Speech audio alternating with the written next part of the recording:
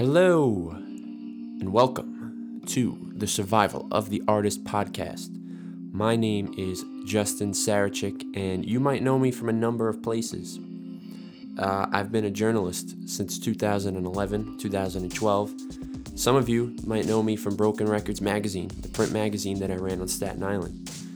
Some of you might know me from the Christian Post or Breathecast, where I was an editor. And my hunch, a lot of you would know me from Rapzilla.com, the number one source of all Christian hip-hop. Oh, and some of you might know me from my band, Process of Fusion, that I've been in since 2008. But regardless, music and writing has been something that's been a part of my entire life. I've been making music since 2002, whether as a drummer in a band, a vocalist for my band, a rapper, just writing music with people. I've been involved, and I just love music, and I cover music, and my library of CDs and my wall of CDs next to me. Yes, CDs. I have them. I got some cassettes in there too. There's a lot of crazy things going. Hip hop, rock, some jazz, pop music. Really weird stuff that I'm not gonna tell you about. But anyway, I know I like to tweet artist tips on Twitter, which is, you can follow me at jsarachik_POF. And it got me thinking, a lot of people like the tweets, they share the tweets, they want to know more about perspectives of music and learning about music. And I feel like I have a bit of a platform and a bit of a knowledge in terms of just being around the industry and being around influencers and having some of my own experiences as well. Successes with many failures, as a lot of us will have. So I came up with Survival of the Artist podcast, thanks to a social media vote. And basically, I'm going to have content creators of all kinds, mostly musicians, I would say, but I'd love to get videographers, YouTubers, really anybody who's doing something in an artistic space that's trying to survive in 2018, which is, for music, is totally different than even 5-10 years ago. Totally different space. So the goal is every single week, or whenever I put this out, this is the pilot. I want to have an artist who comes on and shares their experience surviving as an artist, what they do, what they've done, some of their failures, some of their successes, their ways of making money inside music and outside of music, what they have coming and going. I know most of these artists do interviews and they talk about what they're currently working on or where they're going, but I want to save that for those other places. We'll talk about that a little bit, but my main focus is you as an artist. What makes you tick? How are you surviving? What sort of impact can you leave on other people? So today's first guest is, I'd say he's a friend of mine. We'll ask him if he'd consider us friends. His name is Mogli the Iceburg. He is part of the Indie Tribe Collective with No Big Deal, Jerry Mana, and What Up RG. Mogli is super creative. We actually have a lot in common. He's got a rock background and does hip-hop, much like myself. He plays instruments. He likes heavy music. He loves hip-hop. He is a genius when it comes to streaming and marketing and that sort of thing. And he's got an album coming out. And I'm not going to tell you what it is. I'll let him tell you about it. But I've heard it. I've had it for over a month already. And he always impresses me. Tumultu, his last album that came out in 2017, was definitely one of my favorites of the year. And without further ado, here is Mogli the Iceburg. Okay, so we are here with Mogli the Iceburg. He is on the phone right now. He's here. Say hi. Yeah, I'm here. This is how you can tell it's not scripted. Here I am. This is unscripted. This is and I was about to say in the flesh, but that wouldn't actually be correct. Not in the flesh. We've never met. Right, not once. And in the intro, I said that that we're kind of friends, but I said that I would leave it up to you to see if we're actually friends or not, or just internet acquaintances. We're internet friends. Okay, we could be internet friends. We do talk a lot on This is true. various platforms, except Because MySpace. otherwise it would just be like Facebook friends or like Twitter friends or so. But we have the whole internet like expansion. Yeah, we Oh, do emails and we even do texting, so that takes it out of the realm of the internet. And now we're on the phone, but this is only the second time we're on the phone. But it's true. it's okay. This really isn't important. This is just me figuring out how to do this show on the fly with you, Mogli the Yep. Iceberg, my internet friend. So, I'm with it. so, so first, I gave a little intro, but tell the good people, my audience, who are you? What do you do? And what would be your claim to fame, I guess? Okay, so I am a rapper and producer, and I guess you could say entrepreneur across those respects. I'm part of a collective called Indie Tribe, along with No Big Dill, Jerry Mana, and What Up RG, not to be confused with What Up Erg. That's what Um, I used to think. yeah, his name is RG.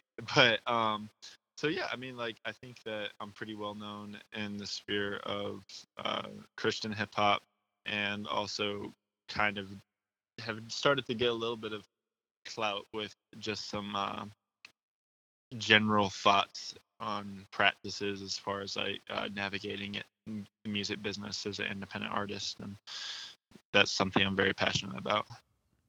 Right. I know. I see you guys in Indie Tribe always posting clout on each other's stuff. So you you guys are definitely getting clout, and for what you just said, it's why I definitely wanted you to be the first person on this podcast. I mean, survival of the artist. How do you survive as an artist? And you seem to always have thoughts and things to say on that. I frequently do my hashtag artist tips and try to help artists, whether submitting music or just trying to be a little more professional. And you go more, I feel like, on the marketing ends and streaming and revenue. Yeah. So I feel like we can have some good conversations here. Um, but before we really dig into that, and I guess this is all part of it. I mean, you've been doing music for a while, so how long did Yeah. it take you to get to where you're at now, where you feel like, I know maybe in your mind yet you haven't reached the ultimate goal that you're trying to get to, but you're in a pretty good spot now. So how long did Yeah. it take you to get there? So, and just for like context, right now, actually, I have 4 days left at my current job, where like I have a paycheck and a salary and stuff like that, and um, 4 days left of that, and then I'm just working for myself and doing music and other creative endeavors full time. Um, Hold so up. to get, Clap, clap, clap. I need a clap button. But appreciate it. very nice, man. Yeah, you need the like the sitcom applause button, like the Jimmy Fallon applause. Yeah, there might be too much laughter though. This is nothing funny. This is serious. This is exciting. Yeah, yeah. I could So do my fake Jimmy Fallon excitement for you though. there Wow! just Oh thinking my of his God, like that's great. But go like ahead. face that like kind of has half emotion but never really commits to anything. Anyway, so yeah, I've been making music for um over 10 years at this point. Um and I don't know, it kind of feels like it went through different phases, because like I think that there was a long period that was me just like figuring out how to actually make music, and because I like taught myself how to do everything from recording to Hmm. producing and writing and marketing and all that stuff. So I feel like I had a solid like 6 or 7 years of trial and error just to kind of even get to the point where I could like make something that was worth listening to. Um, and then like I think that when I put out my Dreamcatcher album, which Hmm. is like the first album that most people know by me, but is actually like altogether probably like my sixth or seventh full length recorded project. Right. Um, that's when I really started to see like the needle substantially move and start to get some real traction and stuff. Yeah, and I think that's that's a common misconception by people too, that they think, every artist album or band's album is their first album. Yeah. And they're like, wow, you're the new artist of the year, and meanwhile you're like, new artist. I've been figuring this out for 5 years. This is the first thing I actually want you to hear, or I'm proud of letting you hear. There's some other stuff out there, and I know for most artists it's stuff that they don't even want to talk about. Yeah. I mean, Some people are different. I've gone through lengths. I mean, there's a period where like I think everything for me, everything that's up now, I'm gonna keep up for like ever, because I like the idea of people seeing like how far I've come and like grow and stuff like Right, that. right. Even though that there's music that's up right now that I'm not like super proud of. Like I get it for where I was at when I put it out and stuff, but it's like I wouldn't want somebody to listen to that on their first impression of me or anything. Um, but like so I like leaving that stuff up there just so people can see the progression and be inspired by that. But like I said, I mean, there's like 5 or 6 or 7 full-length projects before that like I go to pretty solid extent to make sure nobody ever posts on the internet. That's like, and I know you're a big Linkin Park fan, like I Yeah. am. Specifically the older stuff, like most people. Um, Yeah. I went through a period of time where I scoured the internet for every single demo and track and anything that they ever put out, even before they Oh were yeah. Linkin Park, when and they were called and Zero and Hybrid Theory. Even I have yeah, so songs of them even before Chester was there.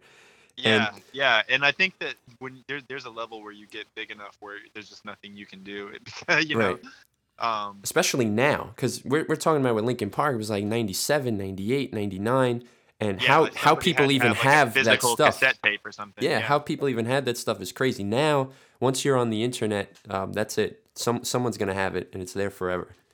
yeah. Um, so yeah, I mean, like it's. I think that in the most recent phase where I've actually had music that's I think is still like worth listening to. It's taken me about 3 4 years to get from like a point of making that and not making any money at all to being able to basically support myself off of it. That's dope, man. And I'm gonna get more into that in a second. But from where you're talking about, like where you came from and to where you are now, because you said around 10 years you've been making music. So what are some of the advantages of you as an artist right now, as opposed to even 5 years ago when you were still trying to figure things out? I mean, I think that the biggest part about me now is that like I have a more kind of I have a better idea of what like it means to have a brand Hmm. and to kind of stick to that and let that kind of be the primary thing.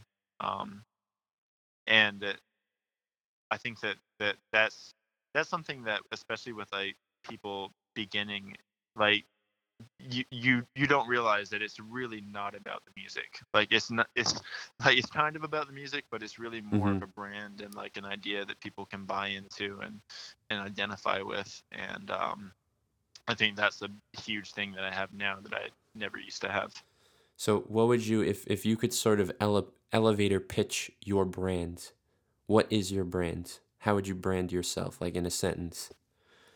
I would brand it as like a honest, emotional, and creative storytelling. And And honest, emotional, and creative introspection. oh, nice. It's good you threw that introspection at the end. It makes you really seem like you were prepared for this answer. You didn't just make it up Yes, on the fly. You actually know what you're talking about. You have the brand idea in your head. That's a good lesson that you gave. You weren't on the spot. right, so right. so that's great. So moving on to, and I know is just your favorite topic on Twitter, and I already know Okay. what I'm going to ask, but it's actually I didn't even write it down in my notes as a Wait, question. you were gonna talk to me about like cultural Marxism and nihilism and like Yeah, yes, and I'm sure, philosophical critiques of 21st century philosophers. knowing you have thoughts on that too. I don't have many on it.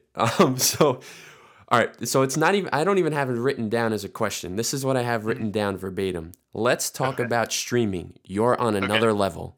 That's what I that's what I have. That's it. Word. Um. So yeah, I mean, like, I think that you're finding less and less people that are questioning the validity of streaming at this point. Like, I don't know. There's still some people that are like, man, Spotify's stealing from artists or whatever. But I mean, like, I think there's just less and less people that are even thinking that way. The bigger Mm, question is just like, how do I get started? How do I get going? And what are the benefits of one platform over another? Why do they pay different things? How do you promote on different things? What's the value of data? Uh, those are all, I think, kind of the more important questions right now. And it's like, I think I was kind of somebody that was on the early side, a little bit more vocally supportive of it than other people. right. But since then, I mean, like, even in Christian hip hop, it's just been a huge amount of just growth across the board for the entire genre. And I mean, that's kind of just gone across the board for all music, but specifically within our little niche. Um, I mean, it used to be like, if somebody had like 100,000 plays on Spotify, that was like a big deal. But that's becoming more and more common, and it's not just because like artists are getting bigger, but it's just because like the audience is growing more in that niche. Yeah, and I feel like artists and even the way people listen to music is adapting towards these things anyway. Like you really don't have another choice. No, not really. Um, and like, yeah, I think that even recently, SoundCloud is becoming they're seeing a substantial drop in people listening on them, and just their total numbers and everything. I mean, you don't really see people getting 100 million plays on SoundCloud, but that's like pretty common for like any popular song on Spotify. Right. And Apple Music is going to be like that soon too, at the rate that they're growing. Um, and I think that the big core thing that everybody just needs to realize is that um, the entire like art and everything they're all kind of fighting the same battle. Like, now, like, artists aren't just competing with artists, they're just kind of generally competing for attention.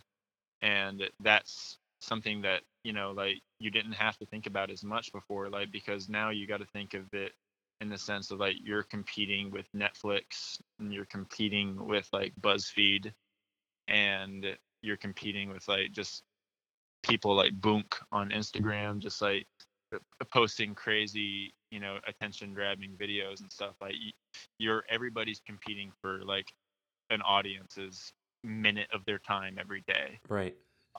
And that's all you need from like 400,000 people a month, and you can have a living.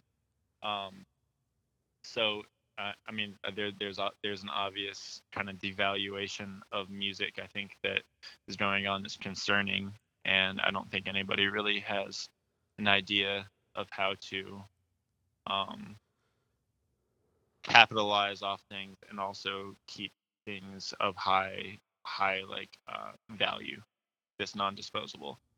Right. And you kind of alluded to not knowing the answer, but my next question was, how does an artist make money in today's industry? Like it's obviously not coming from music anymore unless you're streaming millions and millions. What other Right. ways do you survive? Like like for instance, you're going full time really working for yourself now.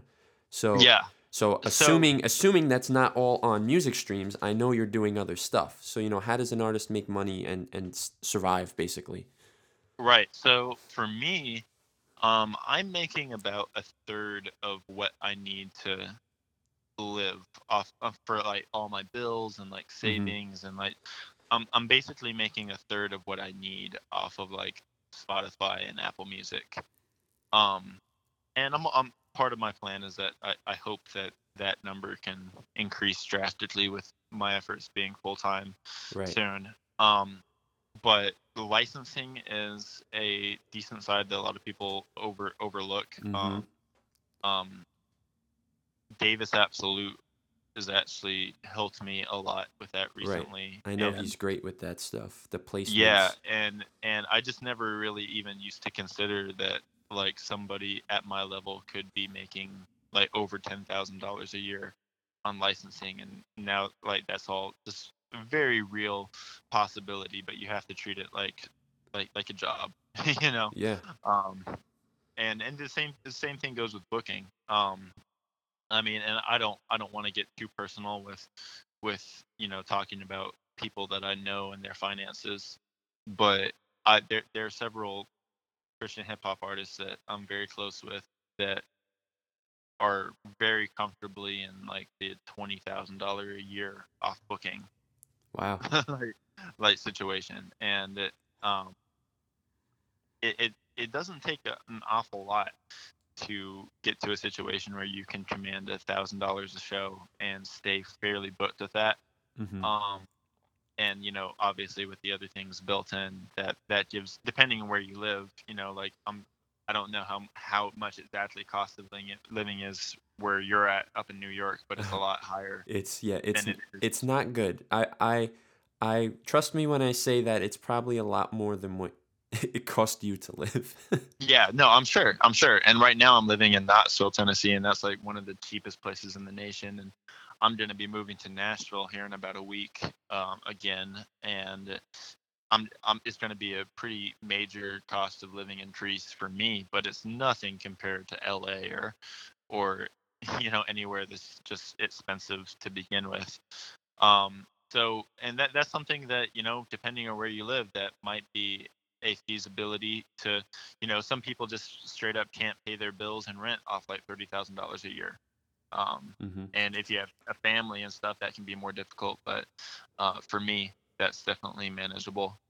Um, and the other side of it to me is just using my creative output to monetize it for other people. So I'm kind of producing more for other people. I'm A&Ring some projects, Nice. and all that is just kind of secondary income on the side. And for me, I always have the ability to do like freelance video work and stuff on the side, and that's something that has kind of unlimited demand in Nashville, and I'm able to make $25 to $50 an hour doing it. So for me, it's like I honestly wouldn't be quitting my job if I didn't have other things totally non-related to music I could also just kind of piecemeal together. Um, because in Nashville, I mean, even just driving Lyft, you can make like $25 an hour. Yeah. Uh, so and all between like the contract work and like Lyft and things like that, those are all scalable sources of income. And I can just kind of add as much or as little as I need to work on my own schedule and be free to go to other cities for extended periods of time or go and do shows or wherever. Um, so that's kind of the balance that's worked for me, and I'm hoping that by giving it the full-time commitment this year, I'll be able to just pay for 100% of my living expenses with streaming. And but to do that, I'm gonna have to grow my streams by about 3 times, which I grew like 10 times this last year, so it shouldn't.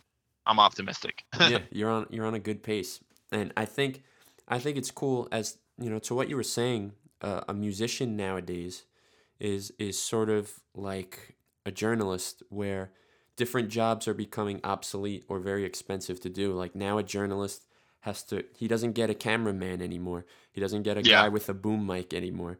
He doesn't get a writer, an editor, and a producer. It's just it could be just a guy with an iPhone filming the video, doing the interview, editing it, and then writing it. You know, totally. and just like yourself, a musician, you do your own production. You've done your own videos. You've done, you have your own studio that you set up. So, the more things that you can get done, it's the less expenses you're going to have. The more skills that you have, the more valuable you're going to be. Like if me as a journalist, if I were to just show up at a place to get a job and I only know how to write. I don't know how to work a camera. I don't know how to do basic video editing or audio. I don't know how to, use a flash drive and upload crazy files. They're not going to hire me. They need people who know how to have a different set of skills. So you just have to be well rounded because, anyone can do your job. I always say that, say there's a fire on your block and the news isn't there, but some 10-year-old kid runs outside with his parents' phone or even his phone nowadays and films it and then uploads it to Facebook. And now that video went viral. That 10-year-old kid just broke a story before the news even got there. So Yeah. what did you even need the news for to get there? That a little kid just did your job basically. So you just have to be able to move and know how to do different things, and the more skills you have, the better off you're going to be. Yeah. Yeah, man. And I mean, I think that's just a general rule for life. To be honest, I think there's a lot of opportunity for people that can be flexible and dynamic, and have the ability to like gain and like develop different skills as they move through their careers. But yeah, another big thing is for me, like I can basically make music for no cost because I can Right. record myself and like produce myself and do all that type of stuff. And um, I've actually brought a couple new producers in to my workflow so I can increase my output. Um, and that kind of hits me a little bit more into the amount of profit I can make just straight from my music. But Right. it's definitely a sacrifice that's worth making when I consider the output that I'm able to achieve. Yeah, because I know, like, production, there's producers and then there's artists, and both of them are doing it full time. And now if you're doing both, it's now you're doing two jobs. And Yeah, yeah, and the thing now is that I'm really convinced that the market just rewards high quality, high frequency. But what that means to me is that rather than like releasing a 20 song album at once, it really makes more sense to break that up into a couple smaller projects that are just right. really concise with no filler and just consistently just drop good music. Yeah. Not dropping one thing and then waiting a year or two and then dropping another thing. Like, unless you're somebody that's really established, there's a very strong chance that you're just going to be forgotten and irrelevant in that amount of time. Because like the attention spans are so short and things are Mm-hmm. continuing to move and develop so quickly. Like even like 3 months on internet time might as well be a year. Right. You already need a new single or a new project announced because people are Yeah. forgetting. So that And like it's just especially on platforms like Spotify. I mean, they give so much algorithmic promotion for people that have good momentum, and they give you more momentum when you have newer songs out. So if you're dropping something every like 90 days or so, like you're gonna see a good amount of continual just growth as long as the music is connecting with people. The algorithms on the playlists and stuff are just going to recommend you to more and more people. More and more people are going to follow you, and things just kind of tend to expand exponentially at a certain point. right, and it's going to keep people coming back because there's always something kind of fresh. By the time they outplay that one or two singles, now there's two more that they can listen to. So Right, definitely makes but sense. like if you're out here dropping like 20 song Migos like albums, like like most of those people aren't going to give you the time of day, especially like if you don't have a reason. Like the thing that like I always just stress to people the most is just like you got to give people a reason to care.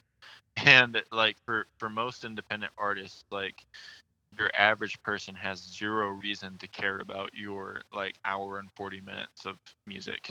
Like why would they give you that time when there's so many other more interesting things that they can do with that time? Like how can you expect anybody to give that to you? Like time is the most important thing. Right, right. And so I guess with that being said, I guess, do you have any artist hacks for up and comers and for indie people? Some way that they can hack the system to help themselves in their favor? I mean, like that. I mean, this sounds like it sounds like a lame answer because it's not super like specific, but I think it's a perfect answer because the real things in life are the specifics are different with every situation. Um, but I mean, I think it's just like finding the way. You need to find who your audience is, and then find out how that audience likes to discover new music, and then give those people a reason to care about your new song or your new project. So like for me, like I studied like Christian hip hop like a lot, and I found out like Mm-hmm. especially at the time that I was starting to really get my feet wet into it. Um, Rapzilla was pretty much the undisputed like discovery outlet and community. So it was pretty obvious to me like that's where I needed to be. Let's make a game plan to one, find out how I can tap into this audience. And then after I found out how I could tap into the audience, I did the best that I could to guarantee that I would have the exposure. Then after I was guaranteed I could have the exposure, which for me just straight up started out with having to run some ads on their site, Mm-hmm. because I knew I could get in front of eyeballs by doing that. But just because I knew I could get in front of eyeballs didn't mean that they had any reason to care. So then I had Right. another problem I had to fix. So at that time, that meant getting paying for some features for some people that were relevant, that had good following. So even if you don't care about me, there are a substantial amount of their audience that are going to care about those people. So I'm at least going to get a click, and I'm at least going to get a listen. And that's the point where I have to make them care about me but just by delivering a really solid performance. Um, and I was able to kind of use that strategy to get enough of momentum with my own fans to kind of get the ball rolling, and that's always the hardest part. So I think that formula of finding out where the audience is, how to make the audience care, and trying to control as many variables as possible. I think that formula works for everybody, but like that formula is going to be different for everybody too. And some things are just harder because not all genres or niches of music have a Rapzilla type of Right. outlet that can provide that for them. Like I was trying to work with some of my friends that do like alternative rock right now, but I'm like, dude, I don't know where people discover new alternative rock at this point. you Yeah. know Yeah. so like you might have to literally make that audience yourself, and you're going to have to change the details in that way. Yeah. I think that's an important thing you said, and not because full disclosure that I work for Rapzilla, so telling people go buy ads, but it's important as an artist that you make an investment in places that are relevant. Like Right. I've been in a band for almost 10 years, and I've paid to have our music placed on certain websites, and Hmm. I can honestly say I've made a couple of mistakes along the way. You pay $150, $200, you don't really do your research. They post your stuff and nobody sees it because the website maybe gets 100 visitors a month, and they're Yeah. just more so looking to make money. But when you see a website like Rapzilla that legitimately has a huge, ravenously hungry fan base who goes crazy on certain things and whatever, at least whether positive or negative that they are engaged. So that might be worth your investment, not the blog that says, oh, we have cheap ads for $100, but only 50 people see it. So it's Yeah, about, and and it's I mean, trial and like, error. yeah, to that extent, like, you really just have to study whatever community or audience you're going for, and you really just have to be honest with yourself. And I think that a lot of people, what they tend to do, and I've done this in the past too, is that whenever they see an opportunity, like they tend to like romanticize that opportunity to make it better than it is, and you can actually even fool yourself into spending money in foolish ways Oh yeah, just because you want. It's like your own confirmation bias. You want something to work. You want to have found a way so bad. Sometimes you just look over things that like don't even make sense, and like you just got to be realistic. And like that's something that in hip hop, like a lot of people I think fall victim to, especially with really big names. Like I mean, I've had double XL post my music and write articles about me before, but they never none of their stuff did as much as what Rapzilla did for me, even though like double XL has however many millions of followers on Twitter. right. you know like it just doesn't mean anything because that wasn't the most focused demographic and audience for what my brand was trying to reach. Right.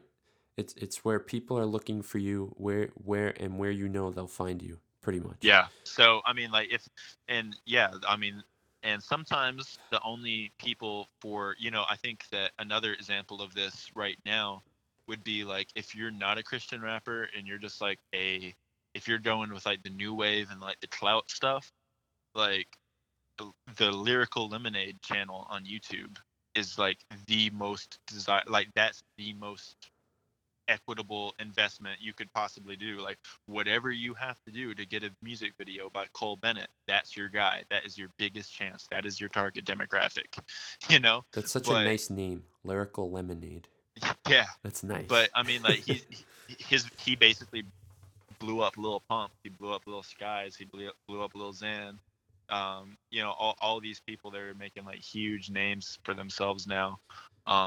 But and even if you can identify where that audience is, getting onto it and tapping into it is can be another question. And sometimes Right. things are just like like if they're only working with people that are at a certain level, or you have to pay them so much money. There are certain types of like hood rap and like just type of like just trap stuff that world star hip hop is like your best demographic, but Right. you're gonna have to pay $10,000 to get on their YouTube channel. Yeah. you know Like look at someone so like that's a Riff Raff. Riff Raff has a yeah. career because of World Star. Yeah, and if that's your brand, that's where you need to go. But you might have to spend $10,000 to take a risk by going on their music, on their YouTube with your music video. And then that just lays out another sort of challenge. It's like, okay, this grad costs you $10,000. Do you have $10,000? How do you get $10,000? Can you get an investor? Can you do this? Can you save with this amount of time at your job? Can you hustle this, that? The variables are different for everybody, but I think the formula is still the same. Okay. All right. Let's take a hard turn and talk about yourself for a minute. What do you feel in your mind would be your biggest success, and what is your biggest rock star moment as an artist? Hmm. My biggest success so far has probably been my last album, um, Tumultu. Tumultu, That yeah. Yeah, that one.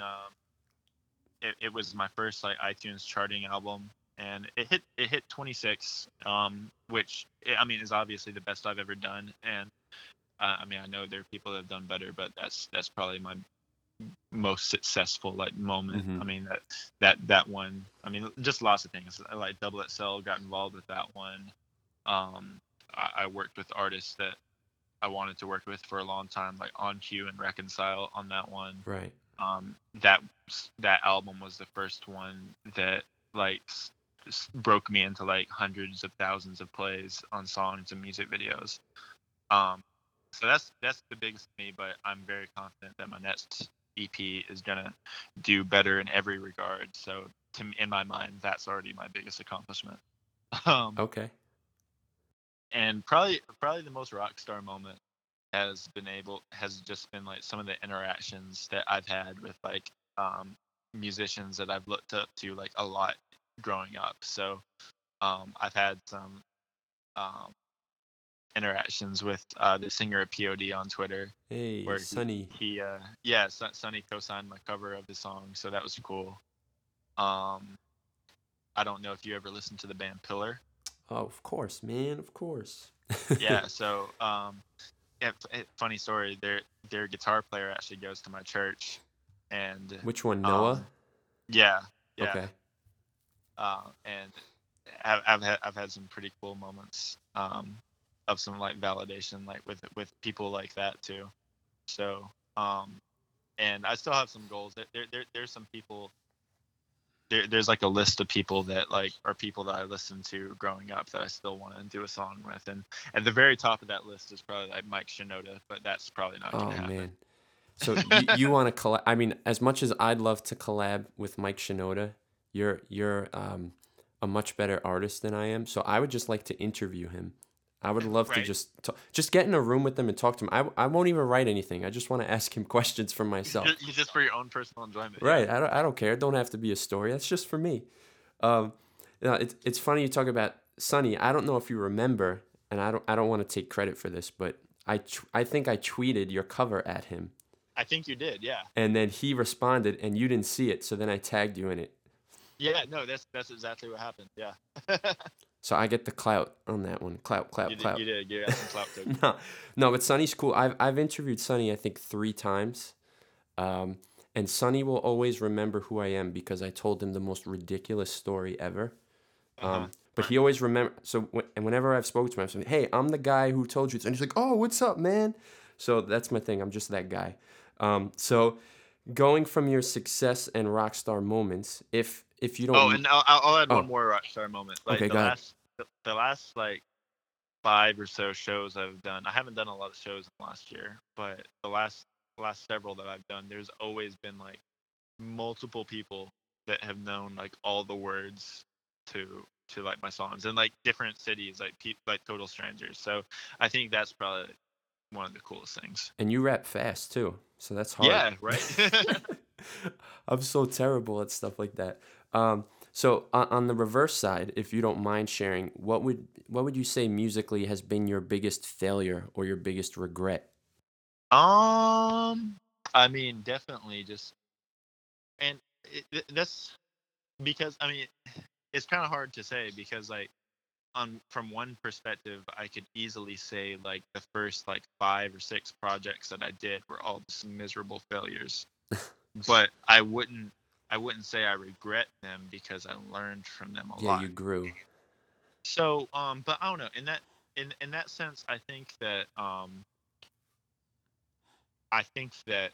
I probably could have been more focused on like not, yeah, like how I was saying before, like that like confirmation bias when it comes to marketing and thinking like really hyping myself up too much and like falling into some of my own hype and not looking at things objectively. I think that led me to spend some money really foolishly early on Right. and not take the just everybody wants an answer anything than just working really really hard. Everybody Yeah, wants a yeah. shortcut. And I think that if I would have just not believed some of the hype and just worked even harder early on, I think I would have saved myself a lot of money and not wasted as much valuable time. Okay. So now here's something that I'm sure you'd love to talk about. Tell me about Sad People Make Dope Music. Word. So Sad People Make Dope Music is an EP that is releasing on April 13th. And um, for me, like I always like after a project, I always go into like a post album depression, and like where I'll be trying to make music and everything just sucks, and I'll be like, man, I'll never be able to make anything as good as this or anything like that. So that kind of just it put me in a really bad spot for a while, um, and ultimately that kind of led me to kind of get back to like fundamentals of music making. Mm-hmm. And that was one of the decisions for me that like drove the decision to outsource some of the production for the first time.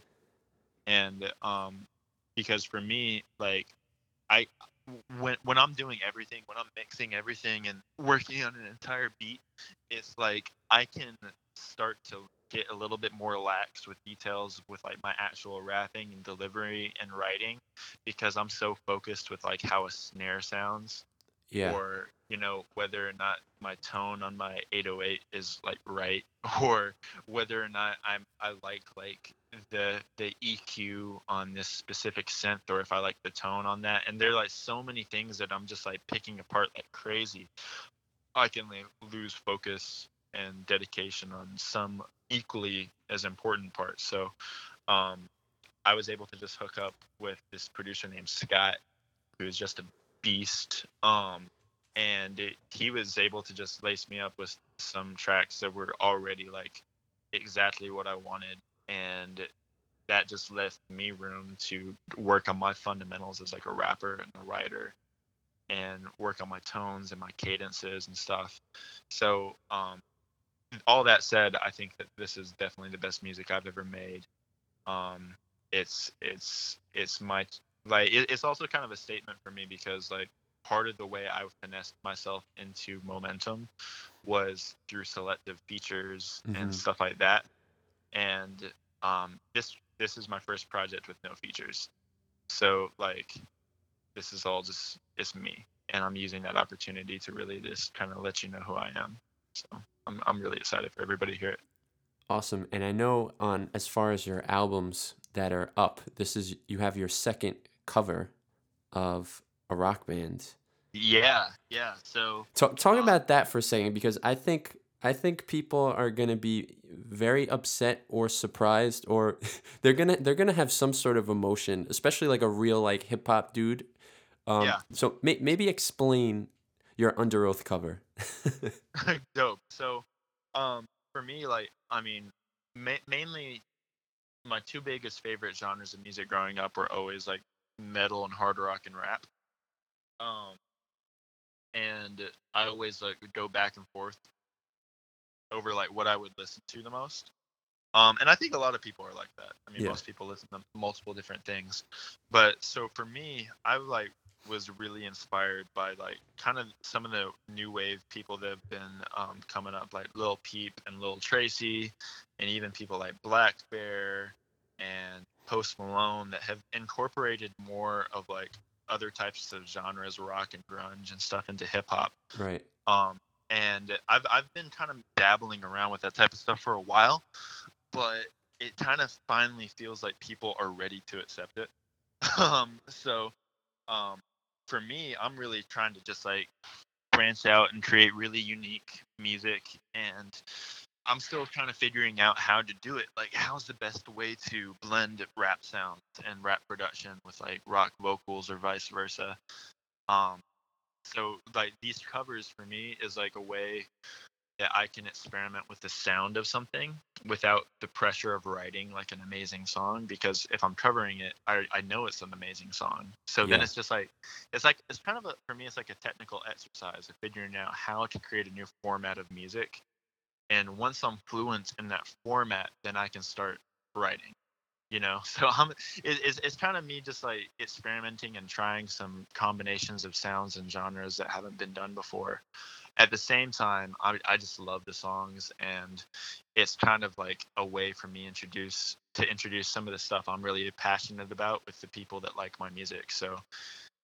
So far, the reactions I've got from the people that have listened to it early have been really positive. Like, Nice. people get really nostalgic. Some people like can't put their finger on it. They're like, I think I've heard this before, but I don't know where. And other people are like, oh my gosh, Under Oath is like the band of my soul. Like, like, and for those people, it's like we're bonding almost as friends. It's like when you like, the feeling when you have a friend and y'all have like the identical taste in music. Yeah, Like, there's yeah. something kind of this deeper that goes on there, and it's definitely unique and it's polarizing. And I know that some people are like really turned off by the style of singing or streaming or whatever, but I'm cool with that. I know not everybody's gonna like it, but I do think that regardless of whether or not somebody's gonna love it or hate it, they'll probably talk about it. So that's a win for me. For sure.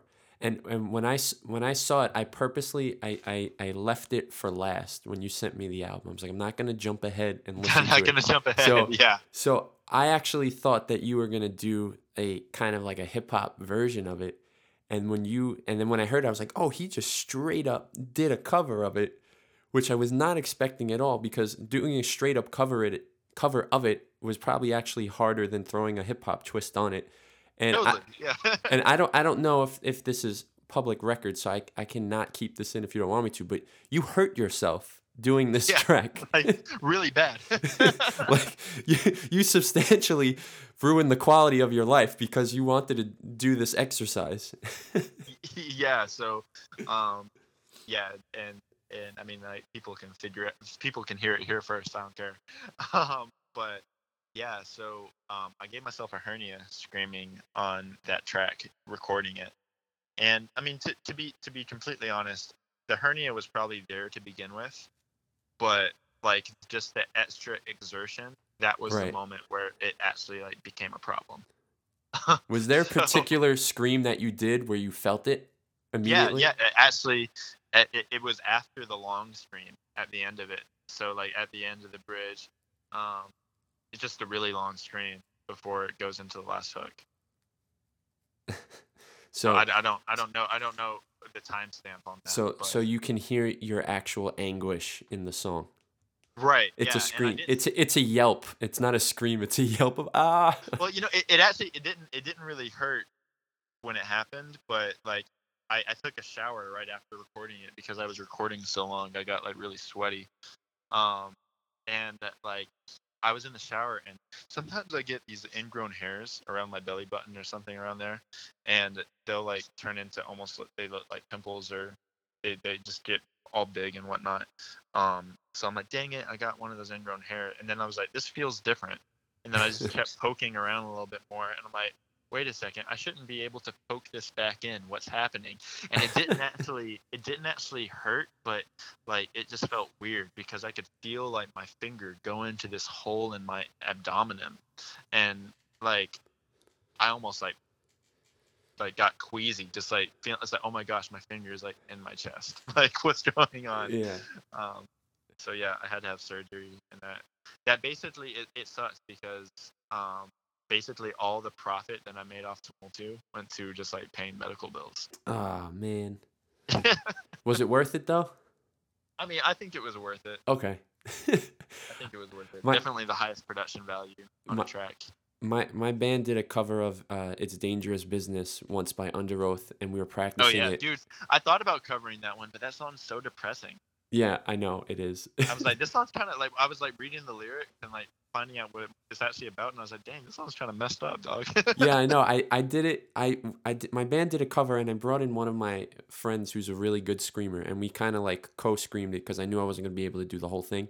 And there was at one point where I was screaming in practice, and I thought my head was going to explode, and I was like, how do people do this every night for like 270, 300 days on a tour? It's insane. But straight up though, like I've been because I hurt myself. Like I've been working on my technique a lot, and All right, like it's all when technique.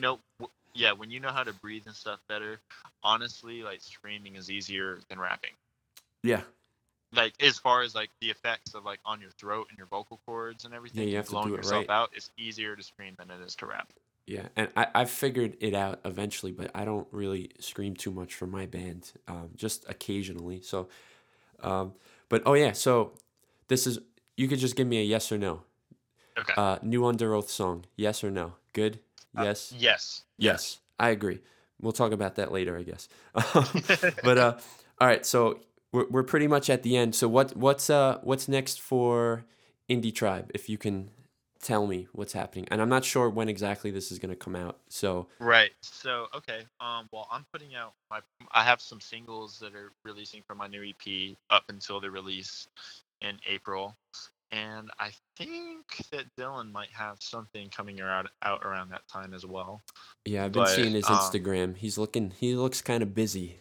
yeah, That's all you see. him and RG and Jerry very very busy. So before this spring and this summer, it's definitely going to be a lot of content from all of us. That's all I can say. Okay, good. And what would be your final key to the survival of the artist in 2018? Um, be flexible and be willing to learn, because like the cool thing is that nobody knows what they're doing, but the cool thing is that that means that you have just as good of a chance as anybody else. So like if you're diligent and you're passionate and you can find something that works, you can be an authority on it. Yeah. And I think that's really cool. It's like leveling the playing field. All right. And that's a wrap on the first episode of Survival of the Artist. Special Dope, man. shout out to Mogli the Iceberg, my Dude, it was a blast. my internet friend, talking talking about new music, Under Oath, Linkin Park. We covered everything. Streaming, how do you make money? Because people like money. It seems to be Right. pretty important. Um, Slight detail. slight detail on that's probably the number one key: make money. So yeah, man, thanks so much for being my test subject on this first episode. I'm not sure when this is coming out, but No, man, it's just let me sooner know. sooner than later. Sooner than later. Sweet. So everyone, oh, real quick, where could everyone check your music out? Just literally search Mogli the Iceberg, You won't find another one. Moglithaburg, like anywhere, because I'm the only one in the world. Yeah, and him and I had a long conversation about that in a Rapzilla article. If you want to find out the origins of his name, you can. Hashtag hyperlink here. Yeah, hyperlink below, wherever below may be, and you probably won't even need it because you'll figure out quickly that Mowgli the Iceberg is the only one. It's iceberg, not with an E though, with a U. Right. Not. I don't think that even makes a difference at this point. Yeah, it probably won't. It probably won't. But all right, so that's it. Thanks, man. No problem, dude. Move on with Have a your good life. Make some music. Eat some food. Do whatever you got to do. That's enough of your time. We're just about to hit the hour mark. Well, I guess from what I have recorded, about the hour mark. Dope. All right, bro. I'll talk to you soon. All right, man. Take it easy. All right, you too. Bye. So, special shout out to Mowgli the Iceberg. That was a great interview. I hope you guys really enjoyed it. It's been about 55-ish minutes so far. I'll probably cut a little bit down. I know when I took my poll between 30 minutes, 45 minutes, and an hour, I think the consensus was about 45 minutes. Bear with me, my intro was longer than normal because I was introducing myself. We're going to get the formula down. So as Mowgli said, you don't really even have to drop any links anywhere. Just look up his name. You'll find him. Tumultu is a great project. Go stream it. Look out for Sad People Make Dope Music. Check out that Under Oath cover of Reinventing Your Exit that we were talking about. You can catch me on Twitter at jsarachik_POF. It's the letter J and then SARACHIK. Shout out to Rapzilla. Shout out to my band Process of Fusion. Check us out. We are a progressive rock metal band with some hip-hop influences in it. I am one of the vocalists of the band. We've been doing this for about 10 years. 10 years this year, coming up. We do have a show on March 9th, our first show in like a year, so we've been practicing for it. We're in the studio. We've been working on an album for 2 years because there's 5 of us and we all have full-time jobs and things to do, and we record 2 hours away.